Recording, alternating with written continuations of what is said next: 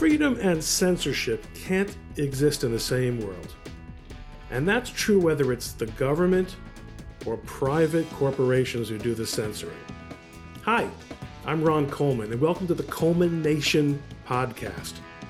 It's a show where I sit down with guests to discuss the future of free expression and thought in our interconnected world.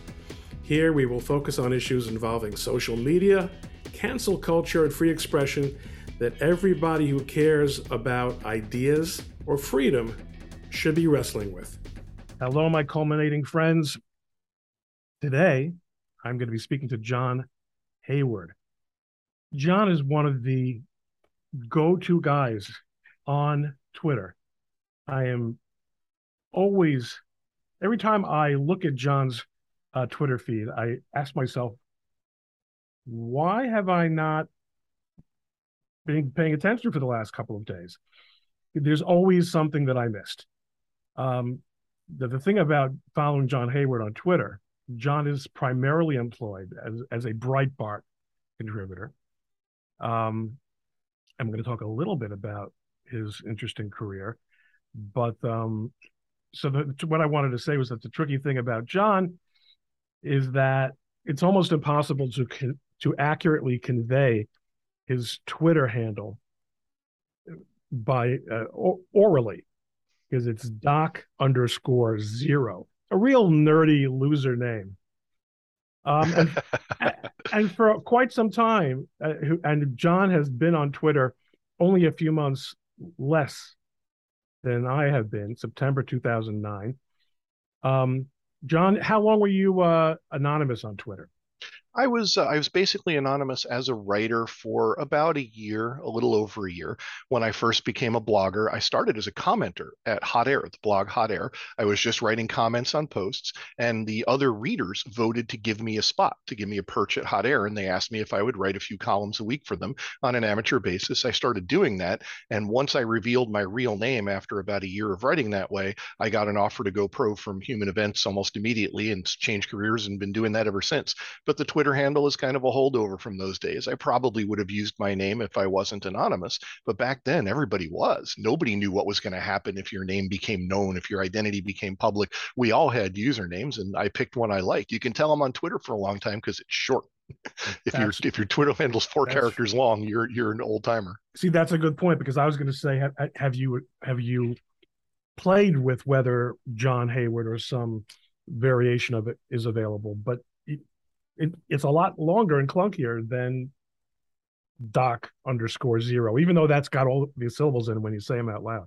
Yeah, it's a bridge to the past, too. It kind of reminds me of the blogging days, which were a lot of fun. I regret losing that to some degree. I'm still trying to blog on Twitter. That's pretty much what I use it for. Well, you're 100% right. And that's why I don't blog nearly as much as I used to, because what in many cases used to qualify as a blog post, and like, I don't know about you, but for me, the model was always Instapundit. That was the classic. That was the paradigm. That's how you blog. That's how it's done. And so many of the, besides little phrases that I have, what would we do without experts and stuff like that, that, you know, all my moves are either Glenn Reynolds moves or derived from Glenn Reynolds moves. But I realized what used to qualify some on a busy day as a blog post, which might have been a sentence with a link in it, is now a Twitter post. And and if everyone is in the main place tweeting, then it's a lot for me to ask to get them to click through to likely their confusion. Of course, I used to also blog on Dean's World. I don't know if you remember that. Yes, I remember Dean's World. Blog. And I'm actually a little bit in touch with Dean, who is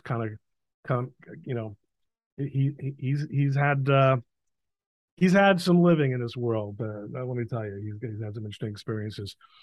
And Hot Air, when Michelle was starting Hot Air, I got a call from her and Allahpundit, and they thought, because Allahpundit Michelle was looking for sponsors, and I was a very active blog ads user. That's when I first had my own law firm, which I don't now. Everyone knows I'm partners with Harley Dillon, but there was a time when I had my own law firm, and I was using blog ads to promote it, which was incredibly revolutionary, as was blog ads. So I suppose he thought I would be in for, Michelle was obviously brainstorming with him, and this was the old a la pundit, not before whatever it was that happened to him. Um, he said, well, Ron Coleman advertises on blog ads, maybe you give him a call. And when they called me, I thought she was calling me to like be a contributor because I'm such a great blogger. And she just wanted money. And I am a very good blogger, but I didn't have money for her, not for Hot Air. In any event, John, it is great to see you face to face. And I see I'm actually quite intrigued by how you are described on the Breitbart page, which I suppose I ought to share again. Oh, this is how you describe yourself. You're a conservative because there's so much about the American tradition that is worth conserving. Amazing that anyone is even allowed to say that anymore. I wrote that a while ago. Yeah. Oh, okay. Oh, but is it less true now, or is it?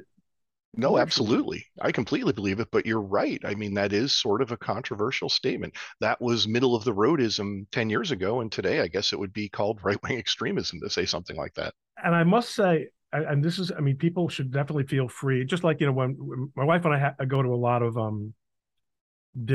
like award dinners. It's a very big thing in the Orthodox community. Like, there's hardly anything that we can do, but eating is something that we can do, and we do a lot of it. And she's offended by how people talk and eat while someone is speaking, but really you can't be, because people have to eat. People have to eat at least. But so people can read while I'm talking. That's fine. There's a lot that's fascinating here to me. One of them is your expertise, all of which is amply reflected in your incredibly incisive tweeting. And the reason you're obviously so good is because you have an associate in arts from Edison Community College. In other words, you have not been cursed with the pundit's curse of having attended one or more Ivy League schools. You're just like a Rush Limbaugh. You're like merely a guy with a really good head on his shoulders who wasn't warped by the experience of an overly elite education. I'm very impressed. I had to earn a living. I had to get out there. It was a fine little community college. It was a great education. I had wonderful teachers. And I can tell you, I still remember every class I took during that sojourn in college. I felt like every one of them had something to say. Even at the time, I might have thought, a public speaking class, what am I ever going to do with that? That's crazy. Now I do it all the time. That's sort of the way life goes. Do you do it all the time? Do you do a lot of speeches? Yes, actually, in my previous career as well, I gave seminars and gave a lot of presentations when I was working in the computer industry. And once I started being a pundit, I've also been called on to do that sort of thing in person and virtually. But at the time in college, it was snicker, snicker, easy credit. We're going to take a class in public speaking. And of course, half the class had a heart attack at the thought of getting up in front of an audience. And you don't know until you try. But I'm one of those people that doesn't have a heart attack when you talk to an audience. But did you before you took the course? I didn't know. I would never have known if I hadn't done that. But the idea didn't terrify you necessarily. I don't think so. I think I was a little nervous as a kid. I think a lot of us are. You don't want to be embarrassed. You don't want to go up there and you're going to say something or stutter or drop the ball and you're going to look bad and people are going to laugh at you. We all have that Brady Bunch fear, that it's not going to go well when you're in front of an audience. And until you've really tried it, you just don't know. I think most normal people do. I mean, I do think egomaniacs such as myself, it never occurs to me. It never occurs to me. But I will say that what I'm celebrating here to a large extent is you really legitimately present on Twitter as someone who knows about the things that Breitbart says you know about. And you don't have the credentials. You're not an expert. And what have we learned about experts in the second decade, if we hadn't already learned it, of the 21st century? I think everybody who wants to be an expert should be constantly questioning consensus, which they don't. You shouldn't be in a bubble. Too many of them are. And too many of them have no lived experience, to use a common phrase, outside of what they're an expert in. I had to work in the private sector for many years. I was an employee of a small business, several of them. I worked for small businesses during a long career in computers. That was a very useful education. It taught me how businesses run. It taught me what those people were up against, how to make a payroll, the kind of challenges that they face, what their lives are like. I got feedback directly from them, and you cannot look at today's economy on the dawn of the Biden recession and not see that this is an economy planned, executed, imposed on us by people who have never done any of that. They have no idea what it is to meet a payroll. They have no idea what it is to pay a bill. They've all come out of this bubble. They've all slithered out of ivory towers, and they're working out their theories about transforming us without even thinking about what it means to people. Who in the Biden administration has even stopped to think about what forcing everybody to use electric cars is going to do to small business people, or rising gas prices, how difficult it makes entire business models to even exist when you crank up the cost of energy and force them to use that kind of technology? Nope, it never occurred to them because they've never lived in that world. They've simply never thought of it. But I mean, FDR never lived in that world. And yet, notwithstanding the fact that I'm sure you and I have no trouble agreeing that the consensus on FDR is woefully, woefully overly generous. But I don't think anyone has any question that FDR had the common touch, that he understood the problems of people who were not to the manner born as he had been. What is astonishing, or maybe not astonishing at all, if you are familiar with this generation as you and I are, they don't have the ability to understand people who are not like them. Mm-hmm. I mean, they don't have, as you say, the lived experience. You don't have to have, if you're an intelligent person, you don't have to have been a farmer to understand that farmers are having a problem under situations X, Y, and Z, and we should care about them. The caring is entirely performative. I mean, at this point, is there really a serious argument to the contrary that the patina of caring and being the compassionate people that the left takes on, that the Democratic Party takes on, is entirely a cynical exercise in political manipulation?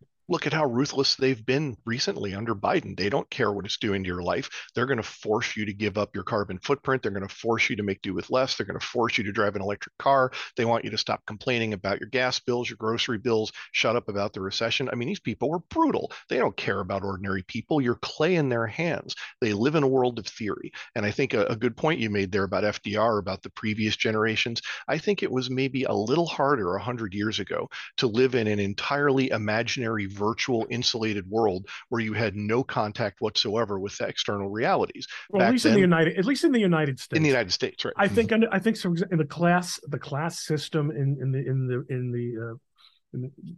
Britain, which is the best comparison to the U.S., Canada being a very nice state, but I never really think of it.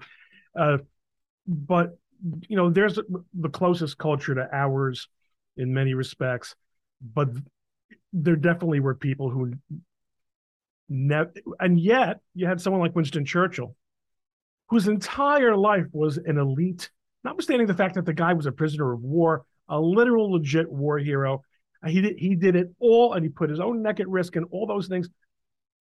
No one ever questioned whether he felt and truly cared about the people at the other end of the social scale.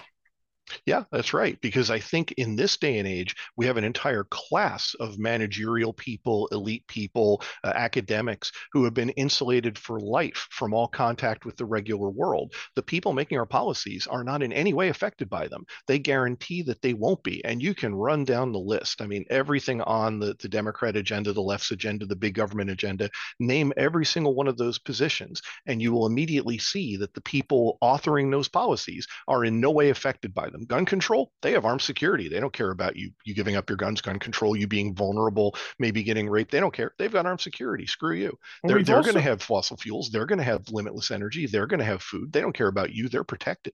And we've reached an inflection point as just a great term that my wife used last night, so it's fresh in my head. I should be using it in every podcast. We reached an inflection point, I think, in the last 5 to 10 years where, no, last 5 years or so, they don't care that we don't know that we know that they don't care. See, I tried to say it slowly and I still screwed it up. They don't care. In fact, there's an argument, and it's a legitimate one, that not only do they not care, they're pleased that we know that they're pleased that we know that they know that we know, because that's part of subjugating us, is our understanding that this is how it is. You have nothing to say about it. And I mean, this goes, I mean, John, what's going on with the schools? What's going Well, the elites are insulated there too. Their kids are off at Tony private academies. That's been true for decades now. Your kids are consigned to failing public schools, but they're fine. Their kids are taken care of. So they don't care that you have to suffer. And look at what they do when you confront them with that. I think somebody did actually get through to Barack Obama back when he was in the White House and he was blocking school choice, but his kids are off to Sidwell Friends. And somebody actually asked him, how can you justify this? And he said something like, you have to understand that as a father, I want what's best for my children. You can sure understand that at a human level. And I guess that worked on the coastal elites. They all said, wow, what a great statesman. And every normal person in America is like, up yours. You got to be kidding me. What about my kids? What about my prerogatives as a father? What about my fate? You want me to be sympathetic with you because you're taking advantage of the elite circles you live in to give your kids the best while you consign mine to hell? And I'm supposed to understand you and say, wow, what a great dad you are. I guess I can see why you're screwing the rest of us over. I mean, that phony pretensive compassion has grown thinner and thinner, especially over the last 15, 20 years. It really has. But I mean, again, you're right, the 15 or 20 years, but as I think about it, the intensity of the, especially since the Biden administration, because now, I mean, look, we during the Trump administration, we began to see the hints that people in government who worked for the president of the United States were going to openly frustrate as well as secretly frustrate his policies and his instructions and the law. And arguably he, and certainly we, would have nothing to say about it. Mm-hmm. There's a real crisis of legitimacy. Wouldn't you agree? Well, and you touched on that earlier when you talked about how the elites want you subjugated. One of the ways you subjugate people is by making it clear there's a crisis of legitimacy and it doesn't matter. Like, you can think they're illegitimate and doubt them and disbelieve in them and distrust them all you want, but they have the power. What are you going to do about it? And they tend to decide things and enforce things in a way that change your life. They spend huge amounts of money very quickly, with blinding speed. Cutting the government by $1 billion is unthinkable, but spending $1 trillion is Tuesday. And they do it so fast that they create a reality in which you can't resist. It doesn't matter if you don't agree with it. What are you going to do? The money's all spent. Economists talk about the fallacy of sunk costs, spending good money after bad, the way most people would say it. You just keep spending on a failed project because you refuse to give up. That's a fallacy to economists, and it's a fallacy to you and I probably, but that's how the government works. That's not a fallacy to them. That's their core operating system. Sunk costs is how this entire enterprise keeps running. We can't reform Obamacare. We already pour all this money into it. You can't give up on it now. Both right, and it's interesting because I spoke to Nan Hayworth. I don't remember whether it was yesterday or the day before. The days all do kind of look the same in this office, but one of the, I was talking to her about Obamacare and about healthcare and what an seemingly intractable wreck it is, because you have this distortion of the price system. And just even, if you wanted to just go absolutely cold turkey and just, you really, it would be mayhem for years, and it would cost lives. I'm not saying that the alternative doesn't also cost lives, but it would be a train wreck. But if there's one thing that you probably could pull the plug on right now, and it would take less than a year for the cards to reshuffle successfully, I would say it's public education. Mm-hmm. Yes, that would be a great start. Just pulled the plug and said, hey, look, by the way, if you're an experienced teacher, you'll have no trouble getting a job in a private school. You'll probably even do better, by the way. if Yeah. you're a good experienced teacher. And expectations would be made of you. Standards would be enforced much more so than in the public school system. One of the reasons public schools are so degenerate now is that the people enforcing the rules, the referees, are also the players in the game. They're never going to call themselves out. Bad teachers are protected. We've all heard the horror stories. If you've seen the movie Waiting for Superman from some years ago, it was about people desperately trying to escape failing public schools by hoping a lottery would give them a chance to go to a private school. They would sob in helpless frustration if they didn't win the lottery because there was no way to save their kid from the fate that was awaiting them. We would never, ever tolerate a privatized industry delivering those results, not for a microsecond. We'd have people marched off to jail by now if we had private education schools that were working for everybody. If we had a true privatized system, there would be congressional hearings till doomsday. But when it's the public school bureaucracy, when it's unionized teachers in the Department of Education, suck it up, cupcake. Put up with your substandard education. Give us more money. Stop complaining. All we really need is more money. They're like the worst company that ever worked for you. And when you complain about their rotten service, they say, give us more money and it'll get better. Yeah, I was actually thinking when you were talking about the sunk costs fallacy, that there's a related fallacy, which is real X hasn't been tried yet. Mm-hmm. So real spending enough money on the schools hasn't been tried yet. And no matter how much and like any statement of faith, it can't be falsified. Mm-hmm. Because, well, no, we all know that 35,000 per student is not nearly enough. Is 50,000 going to be enough? We have to try it. We won't know if we don't try. But we certainly know that if it's not working now, the answer can't possibly be to go to zero. Mm-hmm. Right.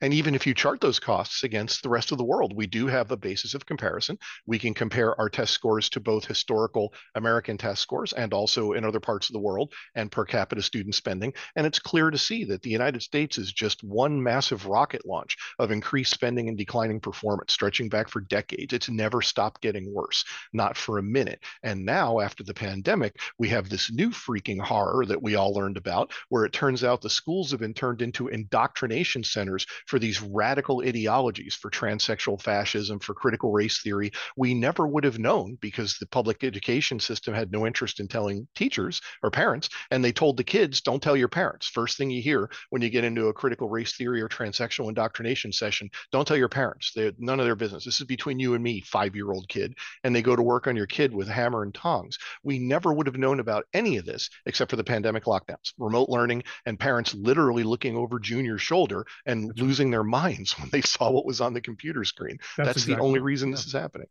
It's amazing. And my wife wrote a couple of articles about that and her own, and in her own bit of punditry, which she's quite good at.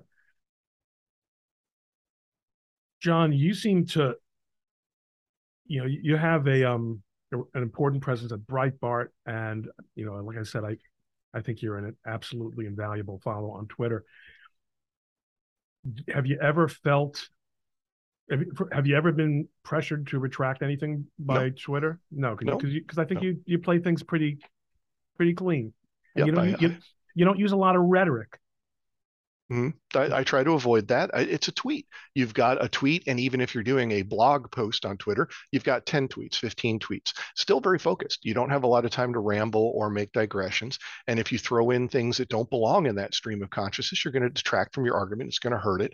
So I think that keeps it focused. And so far, I've never done anything that they've felt compelled to come after me with. Now, I've heard they're starting to crack down on people who say we're in a recession. So I might be going toe to toe with them pretty soon because we are, and I'm not going to stop saying it. But so far, they've never tried to censor me that I'm aware of. If they've done it stealthily, I don't know about it. And have you ever self-censored in order to avoid that possibility?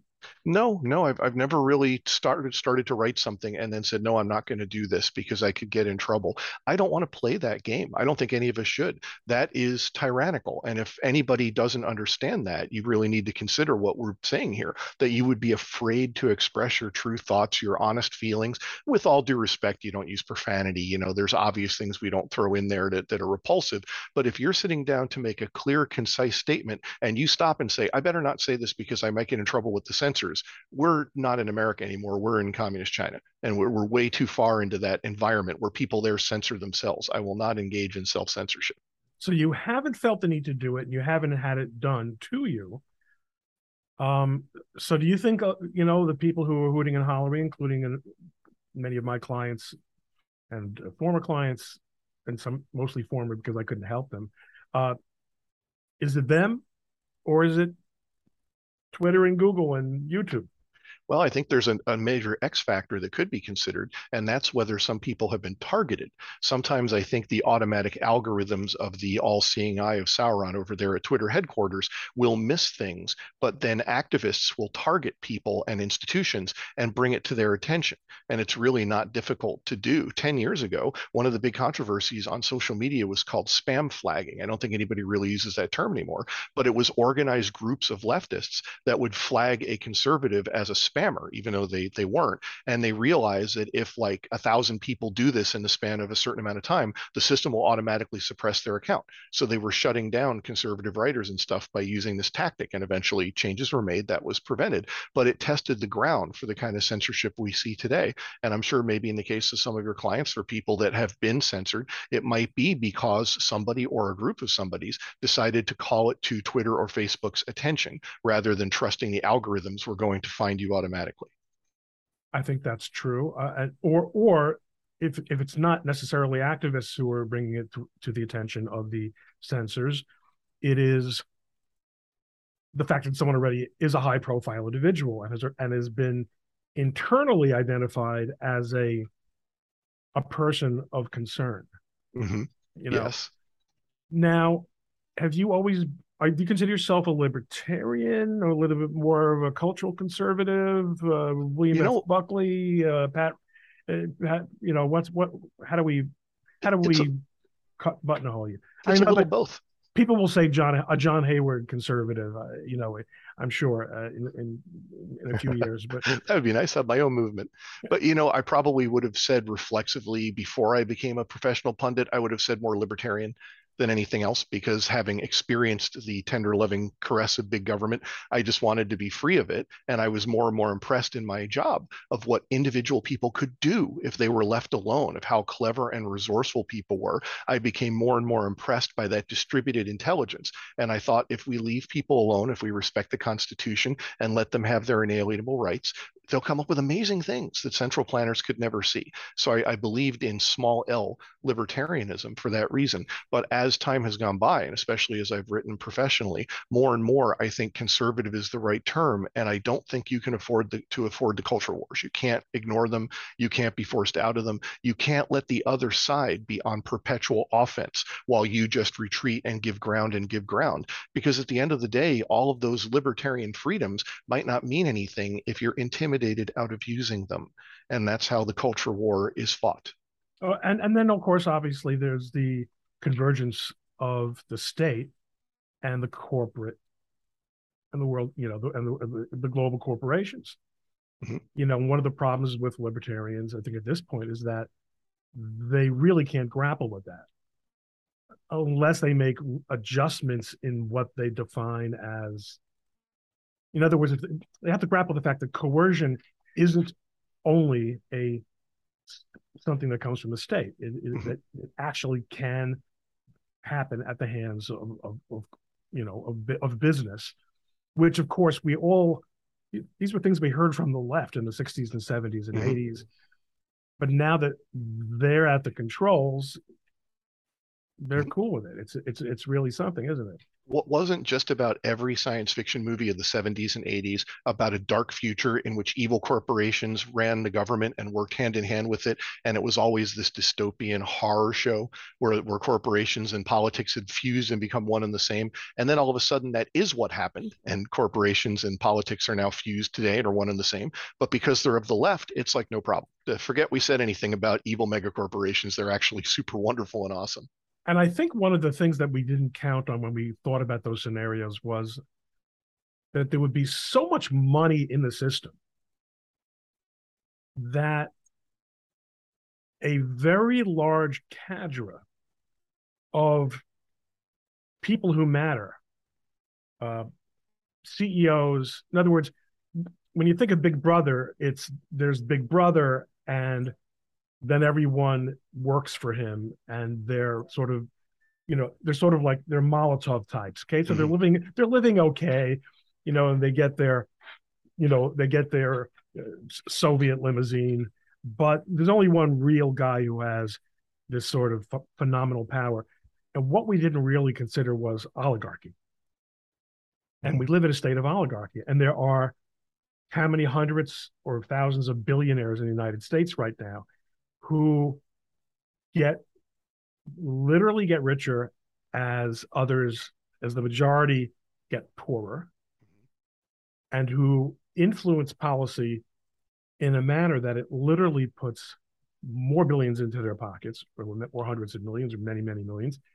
And they control all the levers, the social media platforms and the corporations. And, publicly owned corporation, you realize, is basically run by people who have, like a warlord, captured that fort for their self-enrichment and for the development of a harem and all the things that you would expect a despot to do with the fort that he has captured, or she.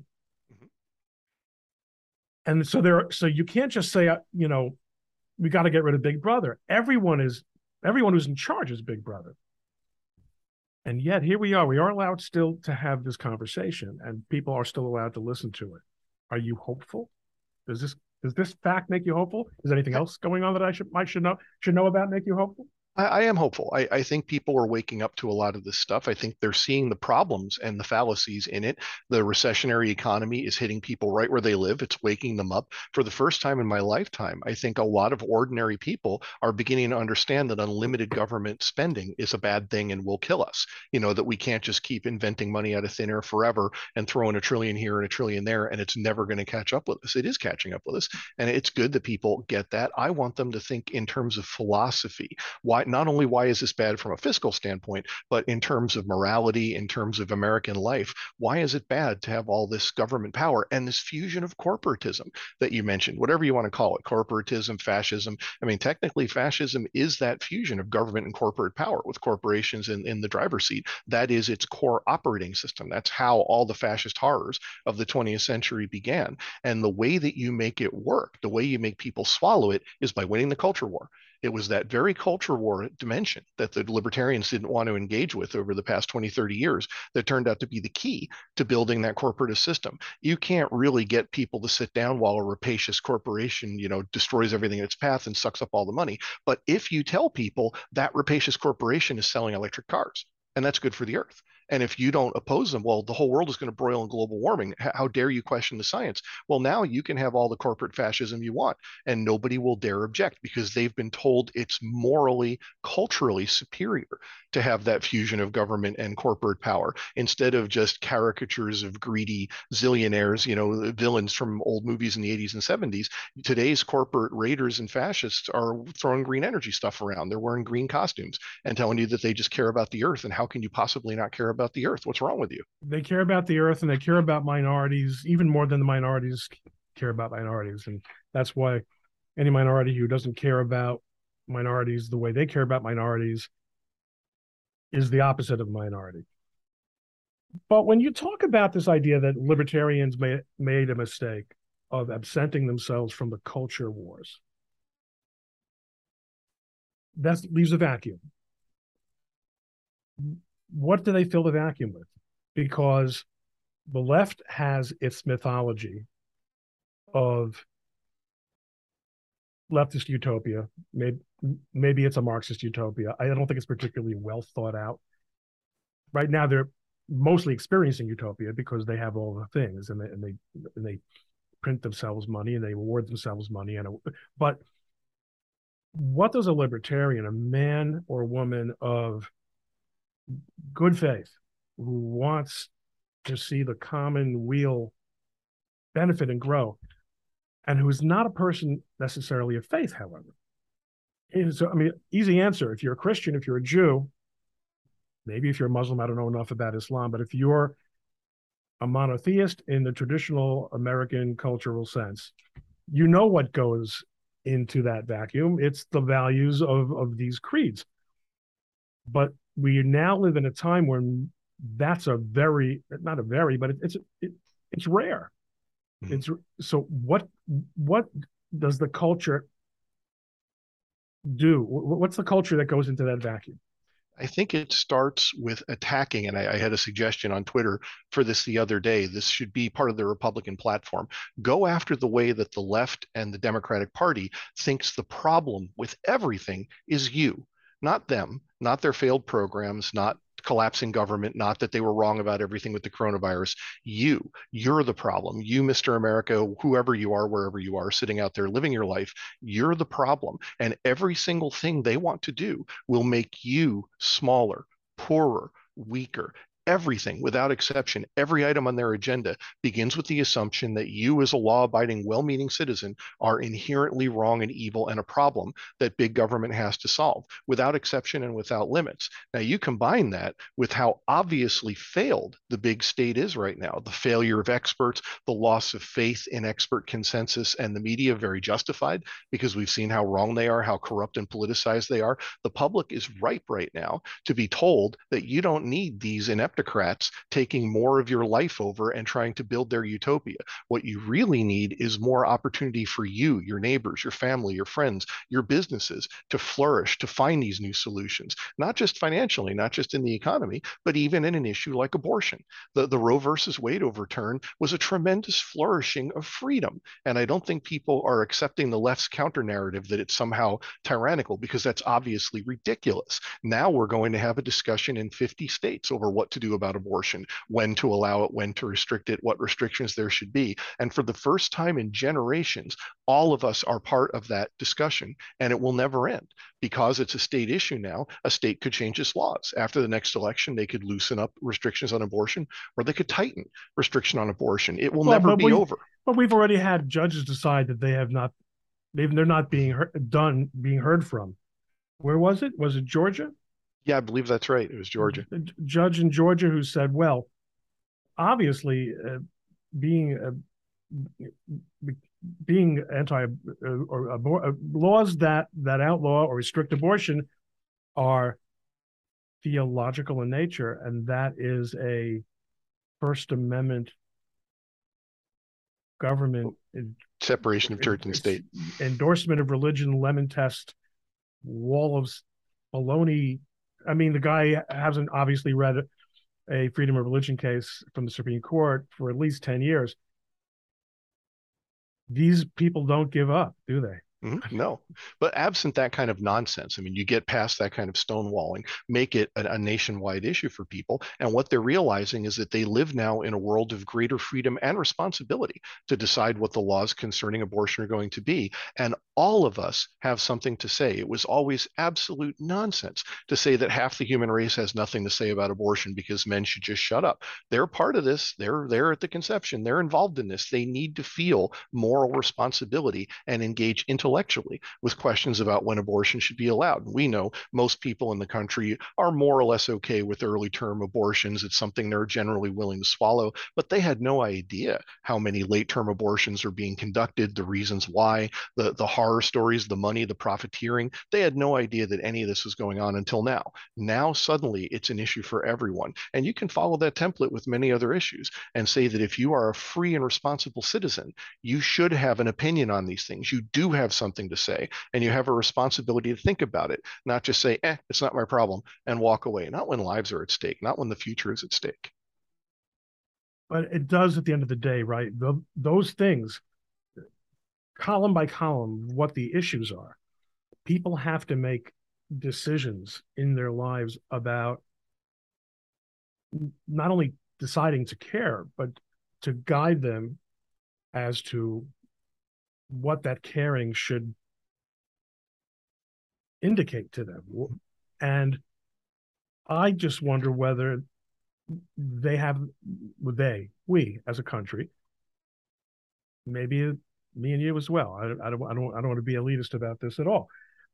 Do we have the capacity to do that anymore? Certainly as a society, when there is such a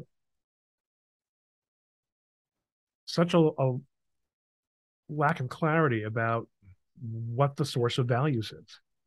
I think we do. And I think we do for much the same reason as the distributed intelligence of free people is so vastly superior to central planners in the economy. As it is with dollars and cents in industry, so it is with life. Free people talking to each other, arguing with each other, reasoning with each other, comparing notes, comparing their values, testing things in the different places that they live. I think they will make better solutions than some group of rogue jurists ever would. I think it was madness for the Supreme Court in the 70s to just wave a magic wand and say abortion is settled forever. It clearly isn't. And no matter what ultimate consensus we do arrive at as a civilization, however long it takes us to get there, I think the end product is going to be better than any central planner or moral issue could arrive at, just as central planners of economic issues deliver one hideous failure after another and then just fight to prevent anybody from noticing their failures. That's true of moral and social issues as well. We do better when we're allowed to discuss these things among ourselves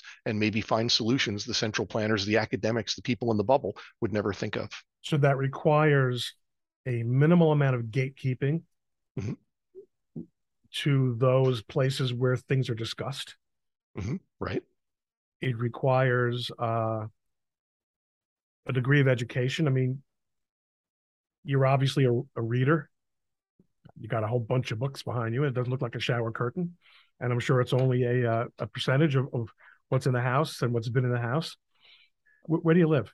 I live in Florida. I have to give you the street address. I'm in Florida. I'm in DeSantis country. Good for you. Good for you. Say hi to my mom. It's it's a challenging time, but I do think that people who can, without running afoul of the rules that our betters have set for us, and most of which, if they were fairly and consistently applied, we would probably agree are reasonable rules. Not most of which, not all of which. I mean, I this idea that an unnamed expert at Twitter is going to decide whether Ron or John or anyone is guilty of spreading misinformation on health or the elections is preposterous. Mm-hmm. That goes to your distributed intelligence again.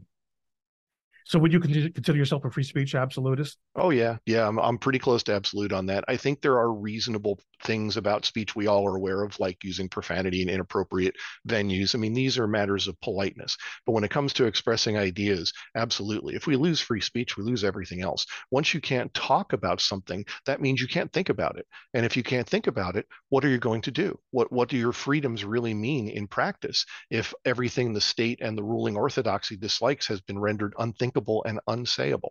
That is free speech is ground we cannot afford to give up on. And no matter how many books you have on the bookshelf behind you, the machine I'm talking to you on right now can let me read 10,000 times as many immediately.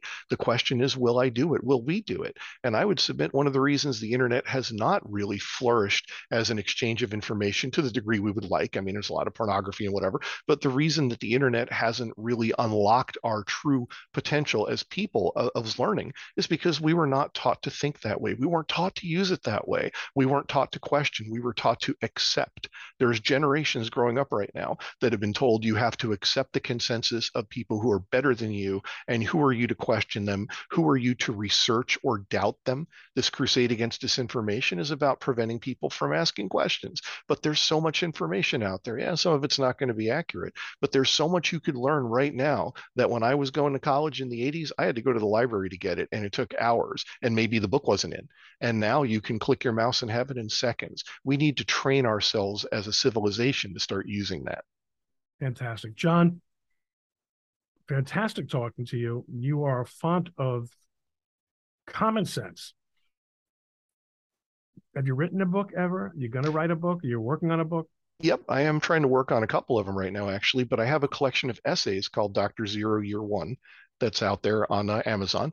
And also, I like to write horror stories. Every Halloween, I write a horror story, and I've been collecting them into little anthologies and putting them on Amazon. You can find my first one. It's called Persistent Dread. Persistent Dread. Yep. I mean, isn't that pretty much just real life right now? I like to think of it as escape from real life. It's a horror story, not science fiction. It's an anthology of short horror stories. I write one every year at Halloween. I send it around to my friends, and I figured that every time I have enough to do a book, I'll collect them and publish them online. Well, the quick change that I tried to do was to find the anthology, which is already 10 years old. So obviously, you're going to have to. I guess that must be one of the two books. Yeah, I do need another nonfiction book is coming. I do need to finish it. Some number after one, I guess. Yes. Dr. there's Zero. Yeah. There's so much writing to do. There really is. There really is. And the one thing about Twitter, about microblogging, as they used to call it, is that it does tend to suck away your energy to write, to do the long the long form stuff. But when you do the long form stuff, Twitter liposuctions away the intellectual fat, and when you sit down to write that book or that long form article, I think you'll find it tighter and more focused if you're used to blogging on Twitter. I think that we're all better writers, those of us who actually try to make cogent arguments on Twitter. Even if you do a thread, as you say, how some people actually publish 100 tweet threads. They're kidding themselves. But even if you do a 10 tweet, a 5 tweet thread, you realize that every tweet has to stand on its own at some level, and that's an incredibly good exercise for a writer. It really is. It really is. It's like stringing together pearls into a necklace instead of just throwing everything on a page and hoping somebody sees an article in there. Pearls. Okay, John. Again, thank you. Have a fantastic Florida day. I hope we get to talk again soon. I hope so too. It's great to talk with you. Thank you very much for joining us. Take care. See ya. Hey, thank you for listening to the Coleman Nation podcast. Don't forget to subscribe on Apple Podcasts or your favorite podcast app. If you like the show, please rate it 5 stars and leave a review. For more information, please visit the show's website at coleman-nation.com. That's coleman-nation.com. Or you can visit my blog at likelihoodofconfusion.com. Join us next time on the Coleman Nation podcast and have a great day.